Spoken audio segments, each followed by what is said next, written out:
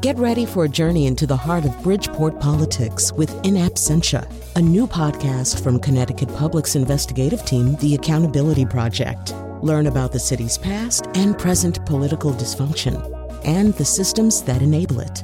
Tune in wherever you get your podcasts. Funding provided by Gregory Melville and Susan Fox and Kathleen Bromage. Today on The Nose, well, we've been watching a series on Amazon called Homecoming. It stars Julia Roberts. I think it's the first TV-ish stuff she's ever done.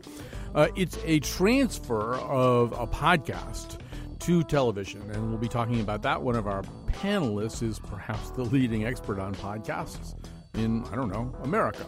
We'll also talk a little bit about something called curving, maybe. It's a way you get rid of somebody without ghosting them, assuming you know what ghosting is. You see, it's all going to get very complicated here.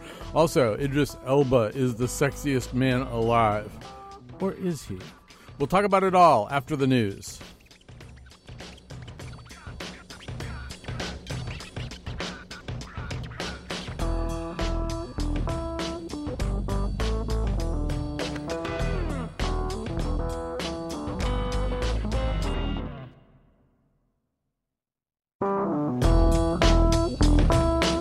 Hello, and welcome to The Nose. Boy, it feels like it's been a really long week. I can't imagine why. But on the other hand, we're very happy to be together here on The Nose. And when I say we, what I mean is or are Rich Holland, Principal and Design Director at CoLab and a Commissioner on Cultural Affairs for the City of Hartford. Carolyn Payne is an actress, comedian, dancer, and founder, director, and choreographer of Kinetic Dance.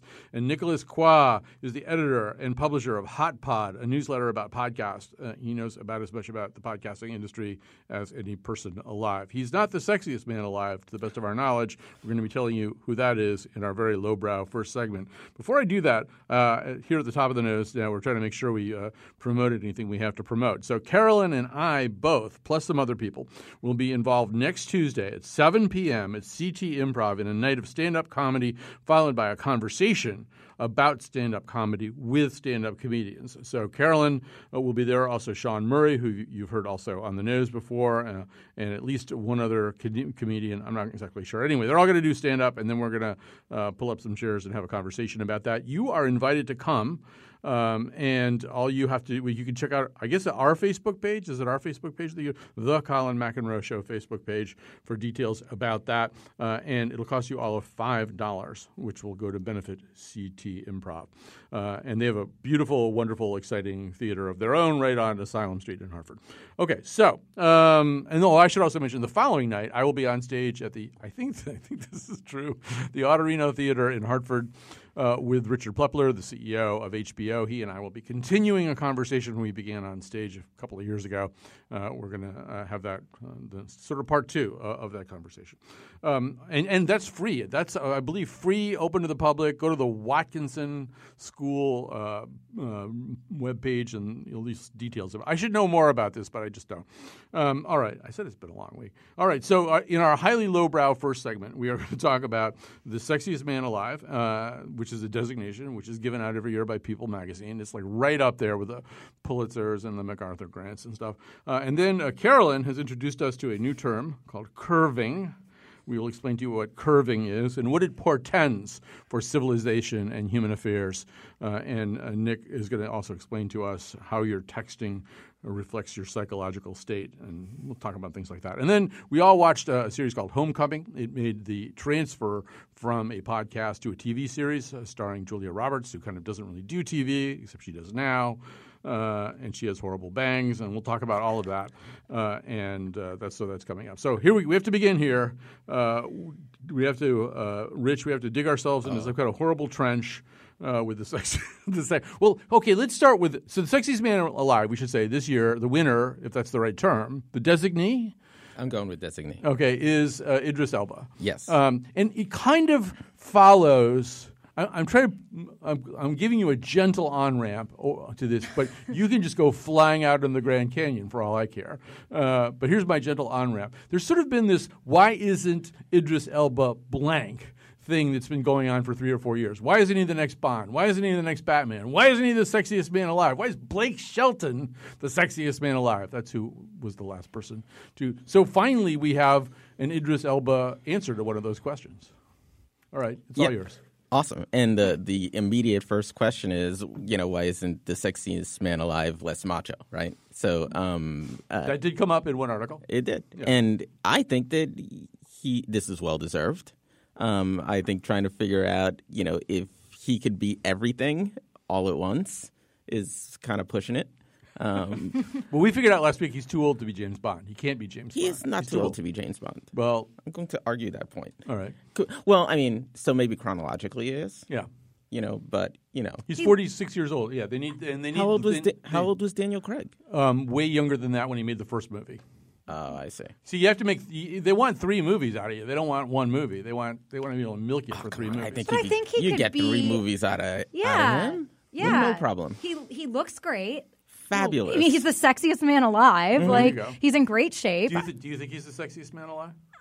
I think he's like, for sure. I'd be into that. You think it's a not undeserved honor? Yeah, anyway. exactly. Like, I think there's like a lot of really sexy guys. I think he's like among them. Right. I think that he is the sexiest man alive. Period. The oldest person ever to become Bond was Roger Moore, and he was 45.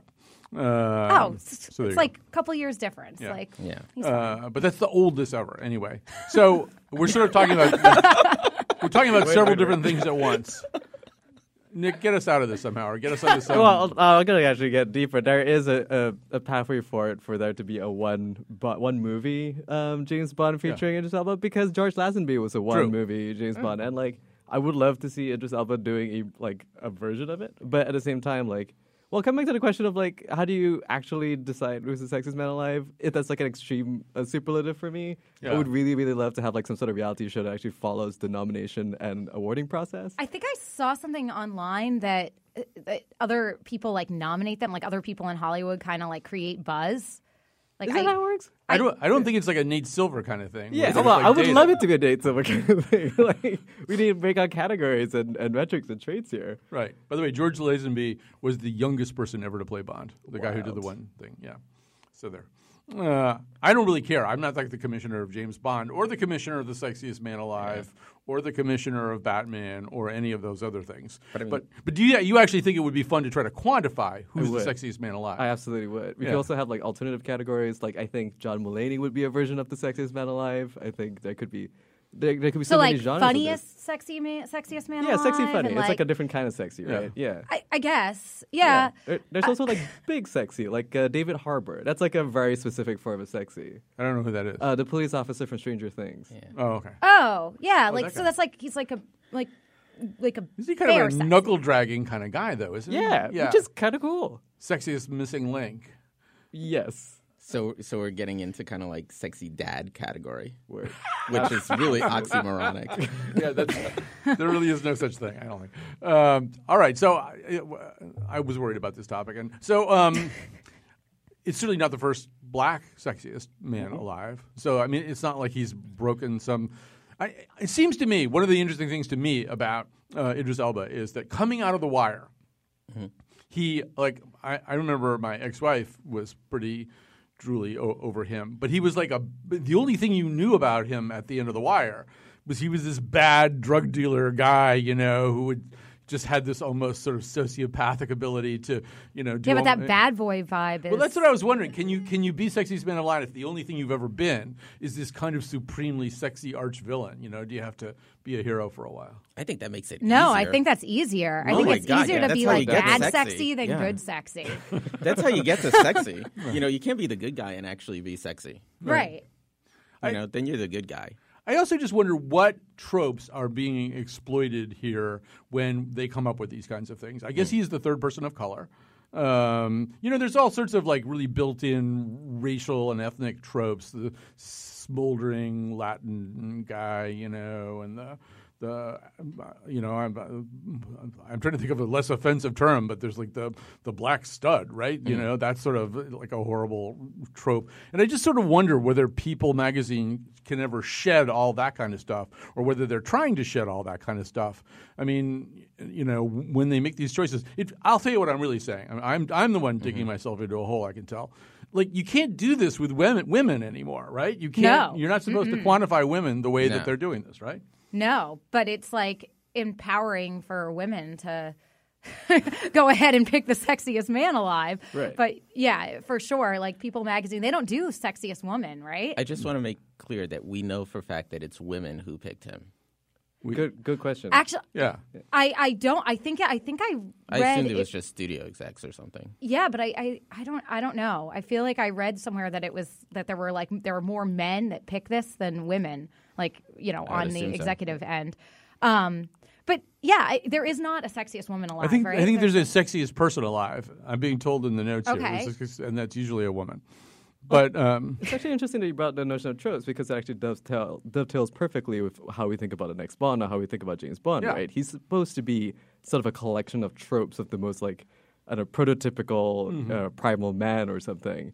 And, you know, it should taste evolved. Like, there's a conversation right now about who's supposed to be next James Bond, and a lot of the conversation comes from whether you want to break those tropes or evolve it with the times. Right. And it feels like there's a conservatism of not wanting to evolve with the times. right, so we talked about last week about the show Bodyguard, and the guy who plays David Budd, the guy who played Rob Stark, is actually, I think the London bookies have him as the number one shot. But that brings up a question whether it's Sexiest Man Alive or Bond or whatever.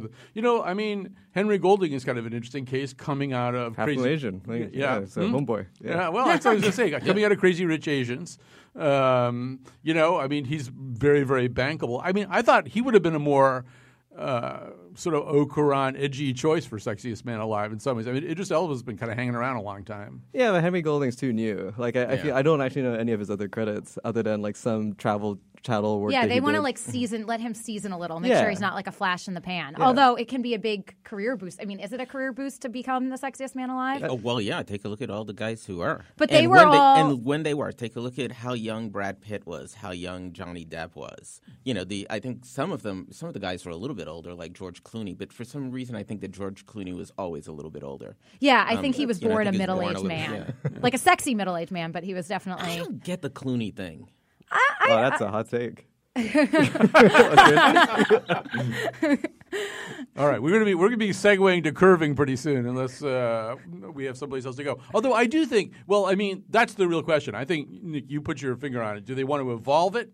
Do they want to change it? Do they want to? I mean, if they're going to do something with, it would be interesting to have an Asian Sexiest Man Alive. That has not happened before.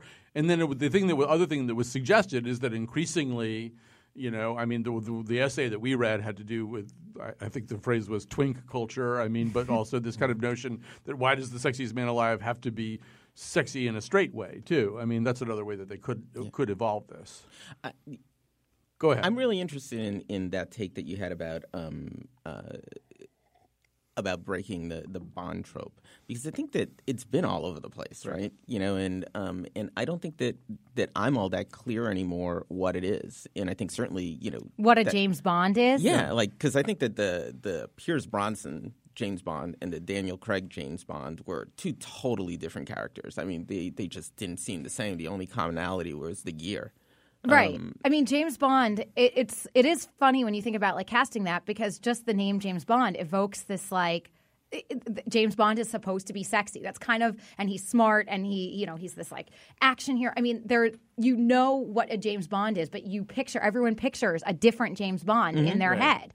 And that's what makes that so complicated, and why it can go all over the map, and why they have kind of like a blank, you know, it's a blank page of who they can choose from. Like, it's I think so. Literally anyone who fits the concept of James Bond. I mean, but like, imagine this. So, would Nicolas Cage be a good James Bond? No. Right, but why?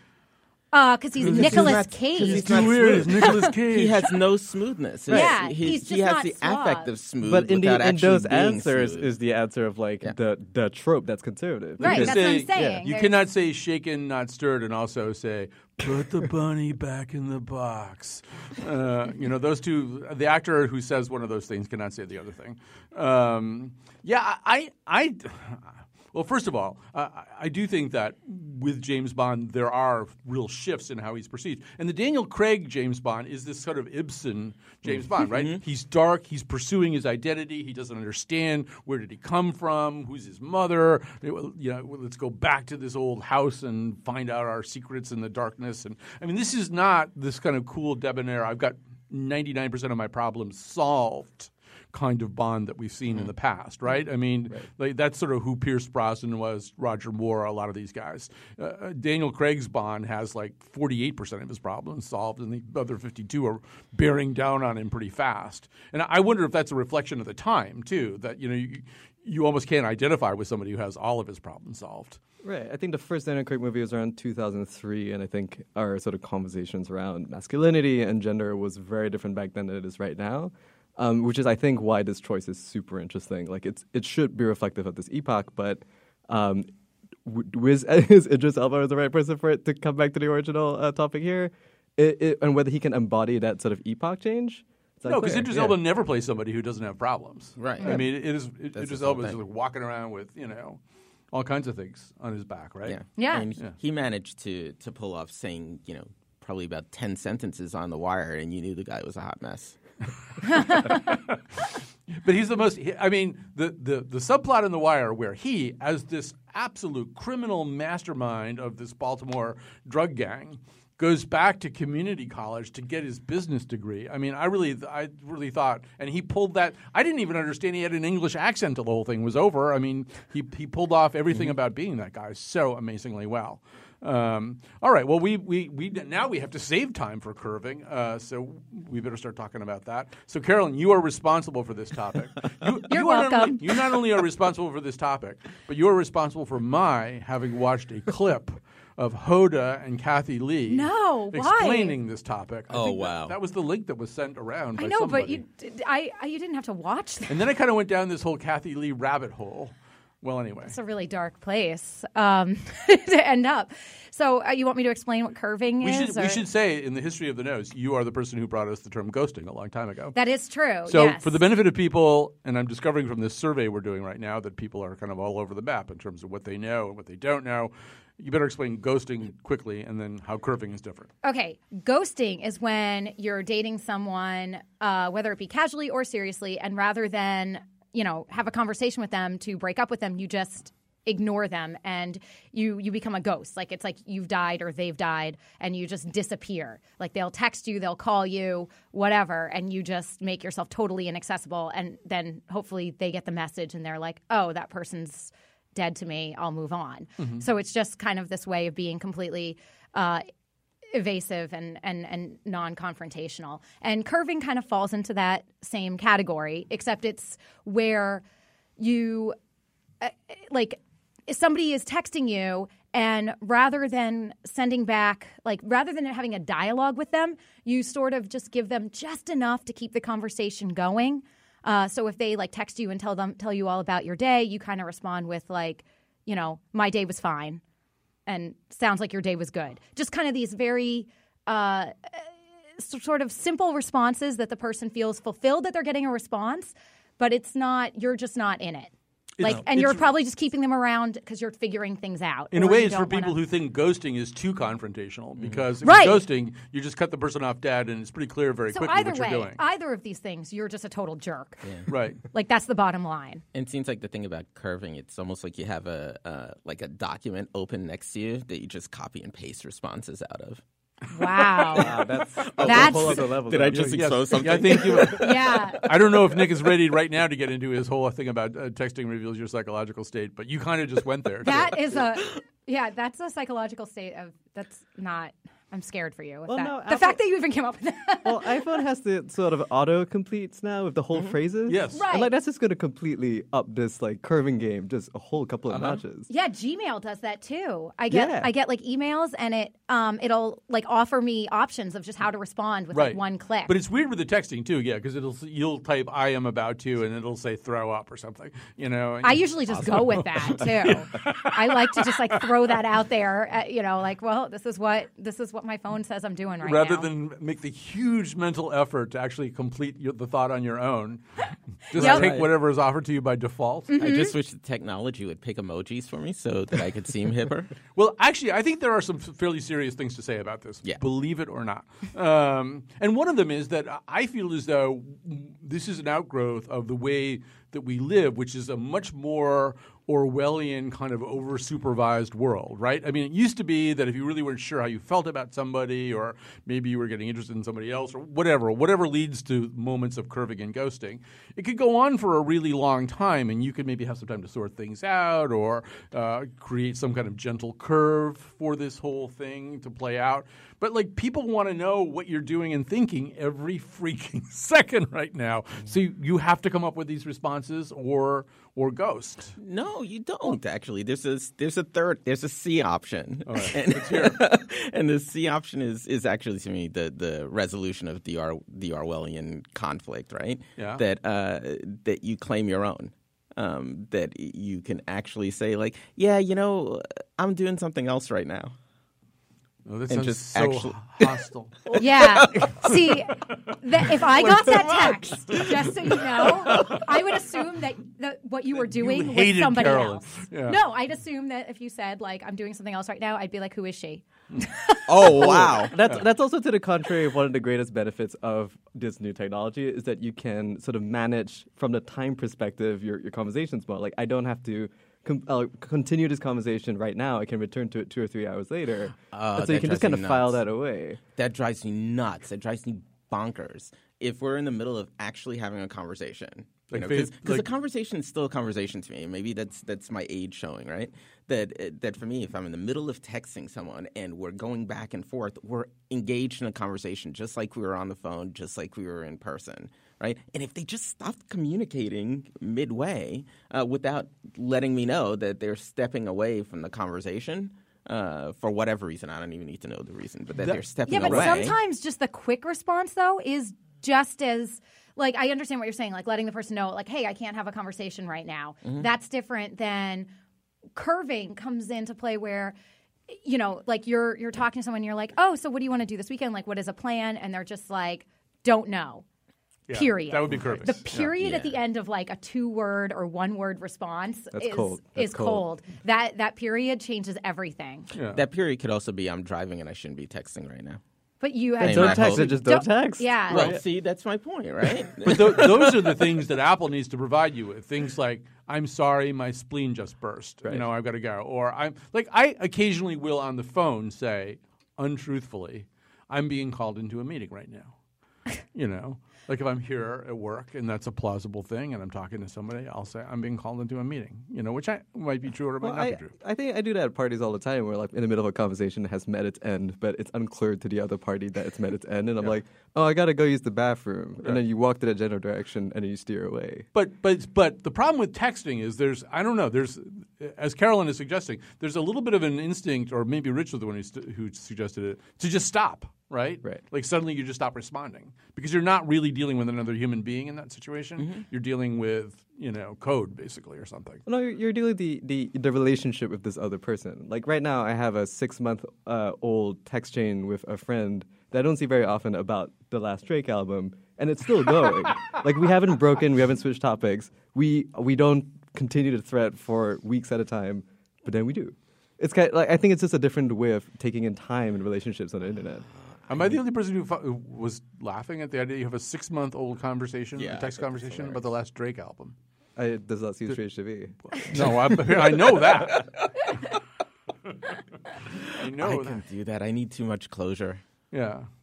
Well, I think that's the thing is that people are just afraid of closure, and that's where ghosting and curving come into this, the world that we're in. Because rather than just, saying like, hey, I'm just not into you, or like, let's end this, it's this way of kind of dancing around that and kind of living in this purgatory. But this is something we've talked about before, and maybe it was the time you brought in ghosting. First of all, you have to evolve some kind of human code about what kinds of conversations are appropriate to have, via text, what things you have to do face to face. I mean, you have to break up with somebody face to face, right? I mean, you have to do that, right? You can't text it or leave them a phone message or something. Well, like and that. I think we talked. That's I think, awful. yeah, I understand that. I think that it depends how long you've been with the Right. person. If you go out on one date That's right. and you're like, this isn't great, Yeah. That's definitely like that can be a text Yes. situation. Yes. I think like, anything after like 3 dates, that should be at least a phone conversation. Anything after a month is face-to-face. There you have it. That's like the rule. The code, the code of Hammurabi right here. I have a for caveat to 2018. that, though. Yeah. Okay. I think that the caveat is if you're aware that that person is like super into you even after the first date, that's a phone call. No. Oh, okay. Yeah. Well, I mean, I've never had that experience. Yeah. So I want to, before we run out of time here, I don't know if we've got, you said that there's this whole theory, Nick, about how you text reflects your actual psychological state. Have we gotten there yet? Or Well, so it was actually, I believe it was an article on The Verge or something like that advances premise that the way you text is sort of an expression of like how your psychological state is or your personality. Like, and there's also variations on the theme here in the sense that I feel like I'm a different person when I'm texting than when I'm talking to somebody. I'm a different performer in that sense. I'm a bit more robust. I take my time thinking through certain things when I do choose to engage in a text conversation. But also like I'm the kind of person that does not use punctuations. I'm the kind of person that kind of keeps everything to caps down, and like it suggests like a different level of psychological engagement with this other person or with personalities in general. Right. So, and I think this came up with my new friends, Kathy Lee and Hoda, Carolyn, where like if somebody writes something to you, you know, like maybe it says, you know, hey, I was just thinking about you. It was so great the last time we were together. And you send them an emoji of thumbs up. That feels like, go ahead. You interpret that one. That's curving. Yeah, that's curving. Yeah, the thumbs up emoji. Yeah. Unless you hold it so it's the really big thumbs up. Right. No, Then you meant that's it. just a big curve. Now you're just curving them on a larger scale. All right. Well, we may never fully. I mean, it could be that our listeners are going to start curving us as a result of this conversation. On the other hand, I don't know. What's the nose for if not tackling things like this? We are going to talk about the series Homecoming with Julia Roberts and others when we come back from this. One-liners and you've got the curse of curves. And with this gift, I can pose words and the question that comes forward: are you perspiring from the irony? I don't know whether it would be better or worse if you heard the conversations we have during the breaks, but Much better, I think. Much better. Okay, we should do a web extra of like everything we say during the breaks. This is The Nose. In studio is Rich Holland, principal and design director at CoLab, a commissioner on cultural affairs for the city of Hartford. Carolyn Payne. It's going to take forever, but she's an actress, comedian, dancer, director, choreographer, and founder of Kinetic Dance. Nicholas Kwa is editor and publisher of Hot Pod, a newsletter about podcasts. Really, if you're interested in podcasts and you're not getting this newsletter, you're a fool. I hate to say that, but you're a fool. Like I just get it. I don't know how I signed up for it. How would people get this? I just go to hotpodnews.com and then sign up for it right there. All right. So I must have done that at some point in my life. Is this also still on the Neiman Journalism Lab site? Yeah, it's still syndicated over there. Yeah. So time to talk about this new series. It's called Homecoming, and it made its way over from the world of podcasting. It features Julia Roberts as a sort of social worker counselor of veterans. And her most important patient is a guy named Walter Cruz. I'm trying to think like how much I can say without engaging in this spoiler. Let's just say that this counseling program for veterans, this cloistered, secluded, somewhere in the Florida glades-looking counseling program for veterans, is not exactly what it purports to be, not all that it seems to be. Let's hear a clip of Julia Roberts as Heidi Bergman and Stephen James as Walter Cruz, a returning serviceman who has served in violent times in Afghanistan. My name is Heidi Bergman, and I'm your caseworker for this reintegration process. Our facility is a safe space for you to process your military experience and refamiliarize yourself with civilian life in a monitored environment, which just means getting you situated now that you're back, career-wise, health-wise. Basically, I work for you. Okay. All right, so the only, I don't want to say mandatory, but mandatory. yeah, I guess. The only mandatory elements are the group meals in the cafeteria, the workshops, which you'll hear about, and these meetings with me, which hopefully won't be too painful. Well, that sounds great. I want to be in compliance with all this. Compliance? Wow. No, I mean, I know why I'm here. You know, other guys, they came home and they got really amped and just dove right into everything, and then they had problems. I don't want to end up like them, but I'm eager. Eager for what? Just like a life. Busy, clean life. I don't want to pollute things here with my problems, my stress, or whatever. So I want to put it all behind me. So, Nick, maybe you can begin by just sort of educating people a little bit about what this thing started out as, how it made the jump from podcast to prestige TV, as they say. Right. So this TV version of Homecoming is an adaptation of a podcast by Gimlet Media, which is the same shop behind stuff like Reply All and Startup. And it was their first major fiction project. It was a project written by Michael Bloomberg and Eli Horowitz, and it actually packed a really sort of Hollywood star-studded lineup. Oscar Isaac played the lead role of Walter Cruz, and Catherine Keener took the role of Heidi Bergman, and it largely followed the same plot. And it was sort of structured as an experimental a fiction podcast. It played around with narration in a really interesting way. It played around with sound design in a really interesting way. And it ended up being one of Gimlet's more popular podcasts. It was one of their more high-profile pickups for a Hollywood adaptation. And this is their second podcast, a TV project, the first being Alex Inc., a now sort of canceled sitcom starring Zach Braff. And this, I think, is probably a more fully realized adaptation of one of their original podcast projects. The fiction podcast was great. I thought it was super interesting. I also found it a little bit too disjointed in terms of the actual experience. The plot was a little difficult to communicate within the flow of the experience.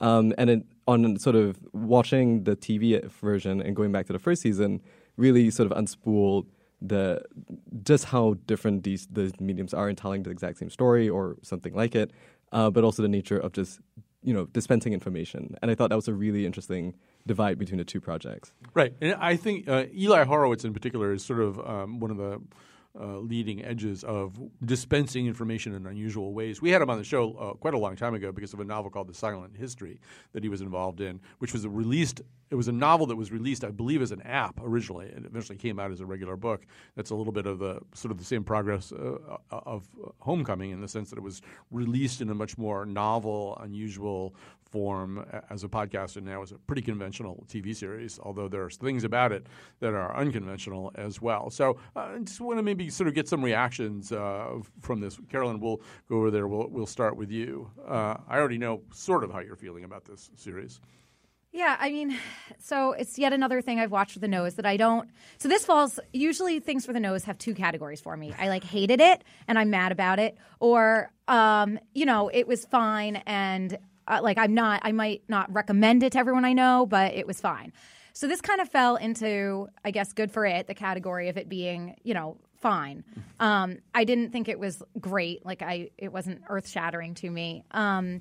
I didn't know until we got into this discussion that it was based on this podcast. Then I Googled the podcast. When I found out Catherine Keener had done it in the podcast, I was really confused why they didn't cast her in this other than Julia Roberts being this big name to bring into a project, especially an actress who's never really done television other than those Dior commercials or whatever she does. But I felt Julia Roberts was kind of I felt like her performance or the direction of her performance something was off. And I didn't know if that was intentional.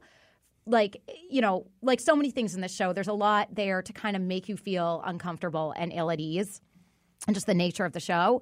And Julia Roberts' performance was one of the things that put you ill at ease. And there's a lot of choices. We talked about the camera work, that you get that fisheye lens where things are blurry. I'm seeing this as kind of a new trend that I'm not on board with. Anything that makes me some parts of this just almost make you nauseous or seasick. And they shrink the frame down. Well, I actually, as I said in email, when the frame shrinks to show the passage of time, I thought, because I got a new TV recently, I thought I had leaned on the remote and changed the setting, and I legit spent 10 minutes trying to fix my television before I realized what was happening, and then I was just so embarrassed. Right. Do not adjust your TV, you used to say if you're watching Homecoming. Rich, how did it land for you? So there's a lot right about this and a lot wrong. And the stuff that's really right is the storytelling. It leans out of a genre that I've always just kind of been intrigued by. It's the stuff that was going on in the mid to late 70s into the 80s, and then started to get remade. It reminds me of the Invasion of the Body Snatchers, where you think you actually have an understanding of society until you peel away and start to see what's underneath it. It then takes a sort of sci-fi turn in the instance of Body Snatchers, but there's always something else underneath everything that you're watching, and that element I find kind of interesting and it keeps me hooked, right? But there are some directorial choices here that are just really irritating. So Nick and I, we had, I think, kind of opposite reactions, which is I think you're pretty happy with the transfer of this thing to TV. I also discovered it as a podcast, loved the podcast. And I feel as though this whole process of watching this transfer has educated me a little bit about what it is I like about the auditorium medium, how incredibly intimate it can be, whether you're listening to an audio book or listening to a podcast like this one, how much your imagination begins to basically decorate the stage. And so one of the things that happens in the original podcast is that a lot of the communication between two of the key characters, played by Catherine Keener and David Schwimmer, is a series of phone calls.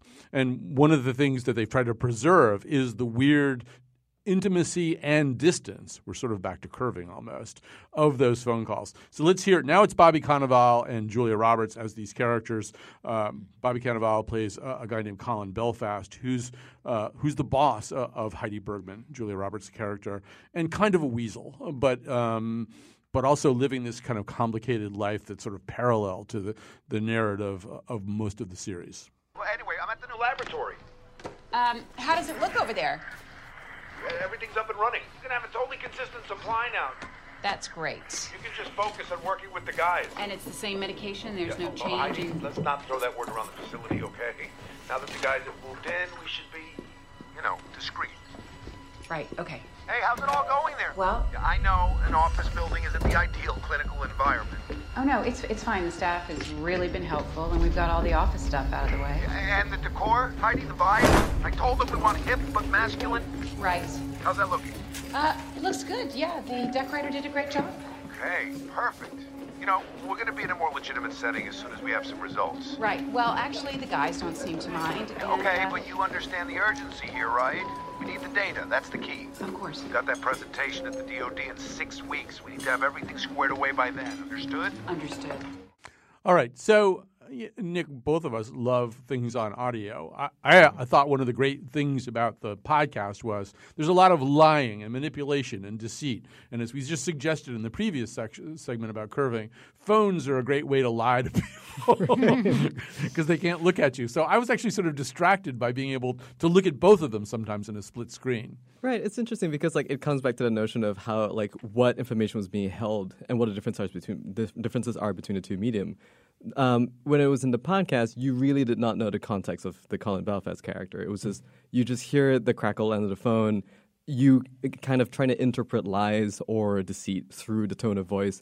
But in the television show, it literally goes down to a split screen. They retain that crackly sound, but you can actually see Colin doing whatever he's doing on the other end, and you can see when he's physically lying and what he's trying to do and what he's doing instead.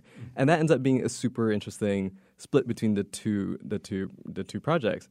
But the other thing that really stood out when I'm thinking about both of these projects essentially is how the podcast was really breaking and pushing new ground for how to think about the structure of the narrative, how to present fiction in a really different way or a new way compared to fiction podcasts of the past, which tended to draw a lot from analogs of this is a fake public radio reporter doing something. It's pretty spooky.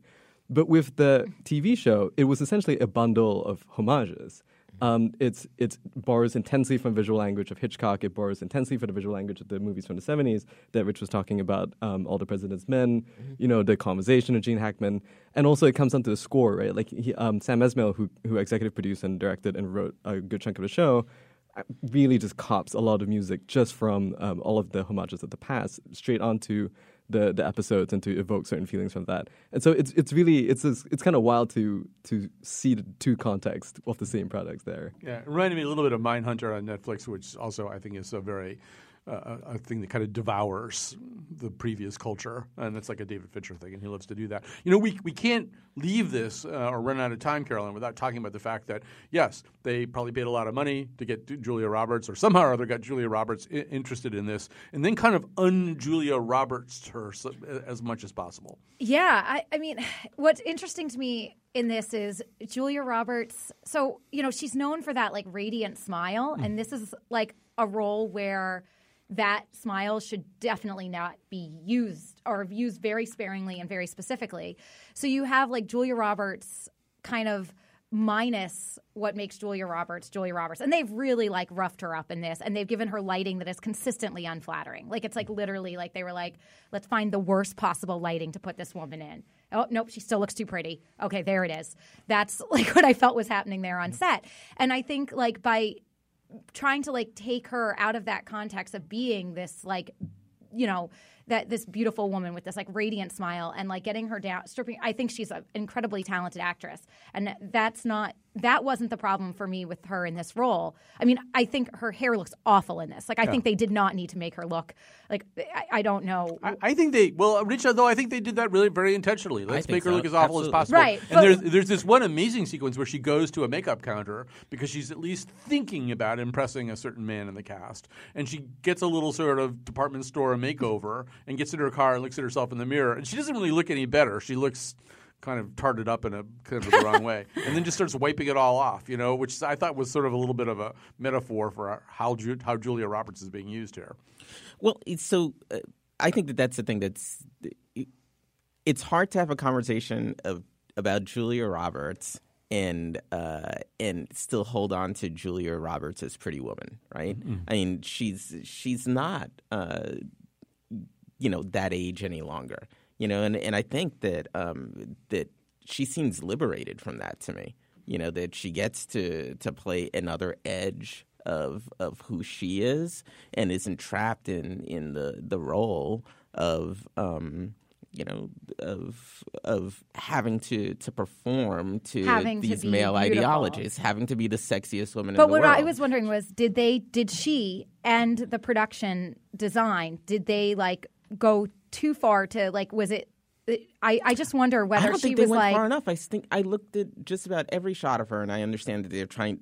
I didn't see that they were making her look unattractive. I felt that they were making her look serious. Well, I don't know. I actually, and Nick, this is part of the problem with having somebody who's kind of iconic, which I think is a fair adjective for Julia Roberts, because I was distracted by, they found another way to make Julia Roberts look kind of drab and goofy, and that was sort of a tertiary narrative that was going on for me, and you don't want that, right? You want to just be drawn into the storytelling. Yeah, but I mean, naturally, if for any other production, that would be my default mode.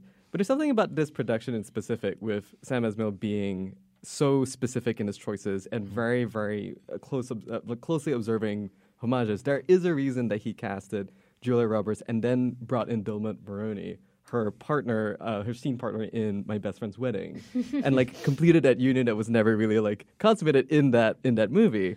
And that choice, like, there's this meta element where I go like, there's something about this production that really wants to speak towards a meta level. And I can't help that there's something that's trying to be committed. I did get a chuckle because I hadn't really researched. And when, that first scene where they're, sitting there together, I was like, oh, this is cute. This is like what would have happened if she had managed to break up that wedding. Yeah. This dismal scene. Yeah. All right. We have to take a little break right now. We have to break up this conversation. We'll come back with some recommendations and endorsements.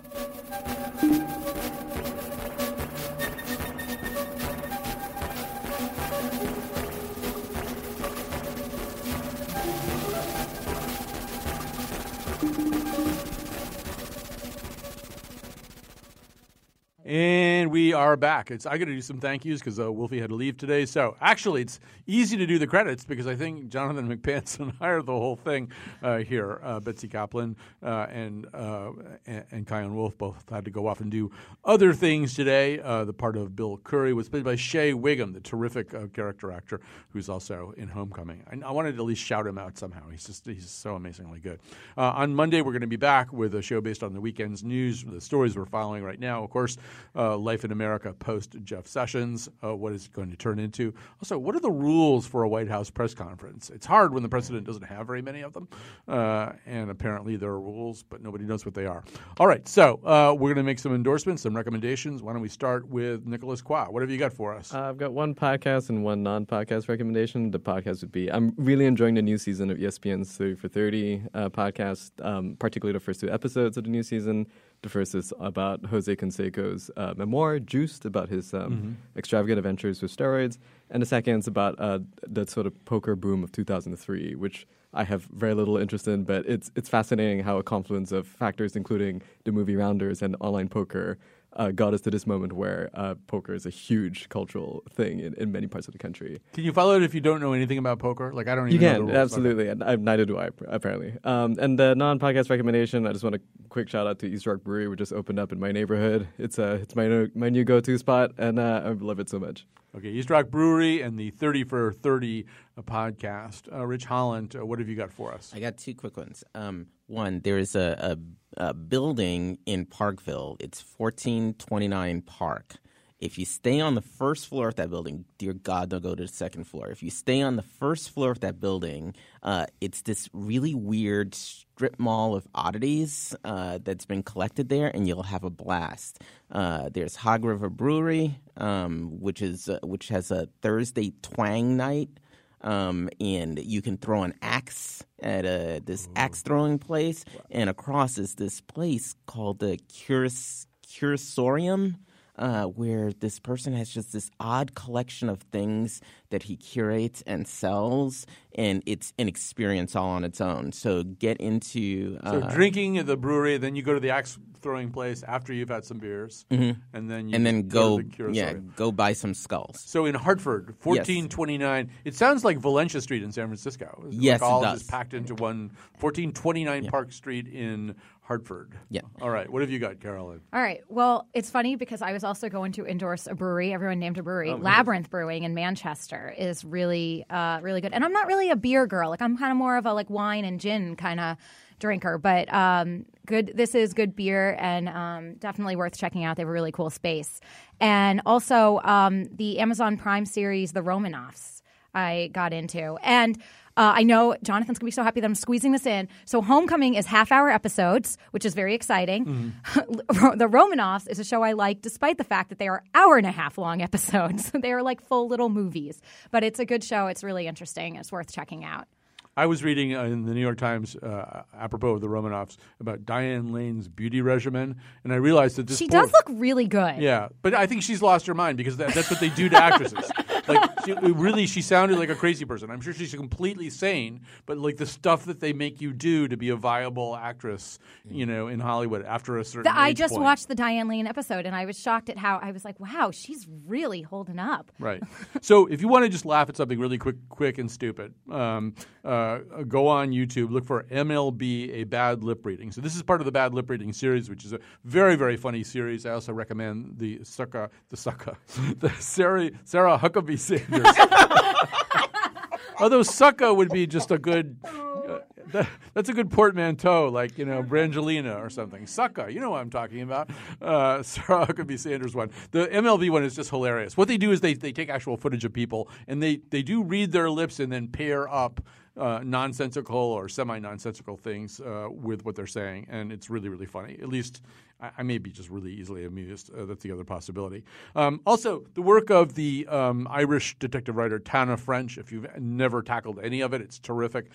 She's got a new book out right now called The Witch Elm, which I think got page 1 of the New York Times Book Review a few weeks ago. It is terrific, and it's a little bit different from all of her other books. All of her other books kind of originate from this Dublin murder squad, these police detectives who investigate murders. This is is about somebody who's being investigated by the Dublin Murder Squad. So we've kind of never seen that before. And then I'll just quickly say, tonight I'm going to go see Elvis Costello perform in Wallingford, and just making a little playlist to get ready, which, is the thing we do now. I'm just amazed at this guy's catalog, and how far and wide it goes, from jazz standard Rodgers and Hart tunes to performances with a Brodsky quartet to beautiful songs that he wrote for Reuben Blades to sing to, pump it up. So the work of Elvis Costello. And really what you could do if you're on whatever your streaming service you're on, if you're on one, just, get on his page and just pick the 20 that you like the most. He's been writing and performing for so long, and he's unbelievably prolific. Now, the truth is, not everything – there's like – a fifth of his work he never should have published or recorded or whatever. But you can pick 20 or 30 songs that are just terrific and that will be the ones that truly please you. So speaking of being a true pleasure to be with, I want to thank Rich Holland from CoLab, Commissioner on Cultural Affairs for the City of Hartford, Carolyn Payne, actress, comedian, choreographer, everything else. And Nicholas Quah, you got to get on Hot Pod. That's his newsletter about the podcasting industry. If you like podcasting, you are not reading Hot Pod, you are not really keeping up with the thing that you like so much. All right, we'll be back on Monday. Thanks to Jonathan McPants and anybody else I forgot to thank.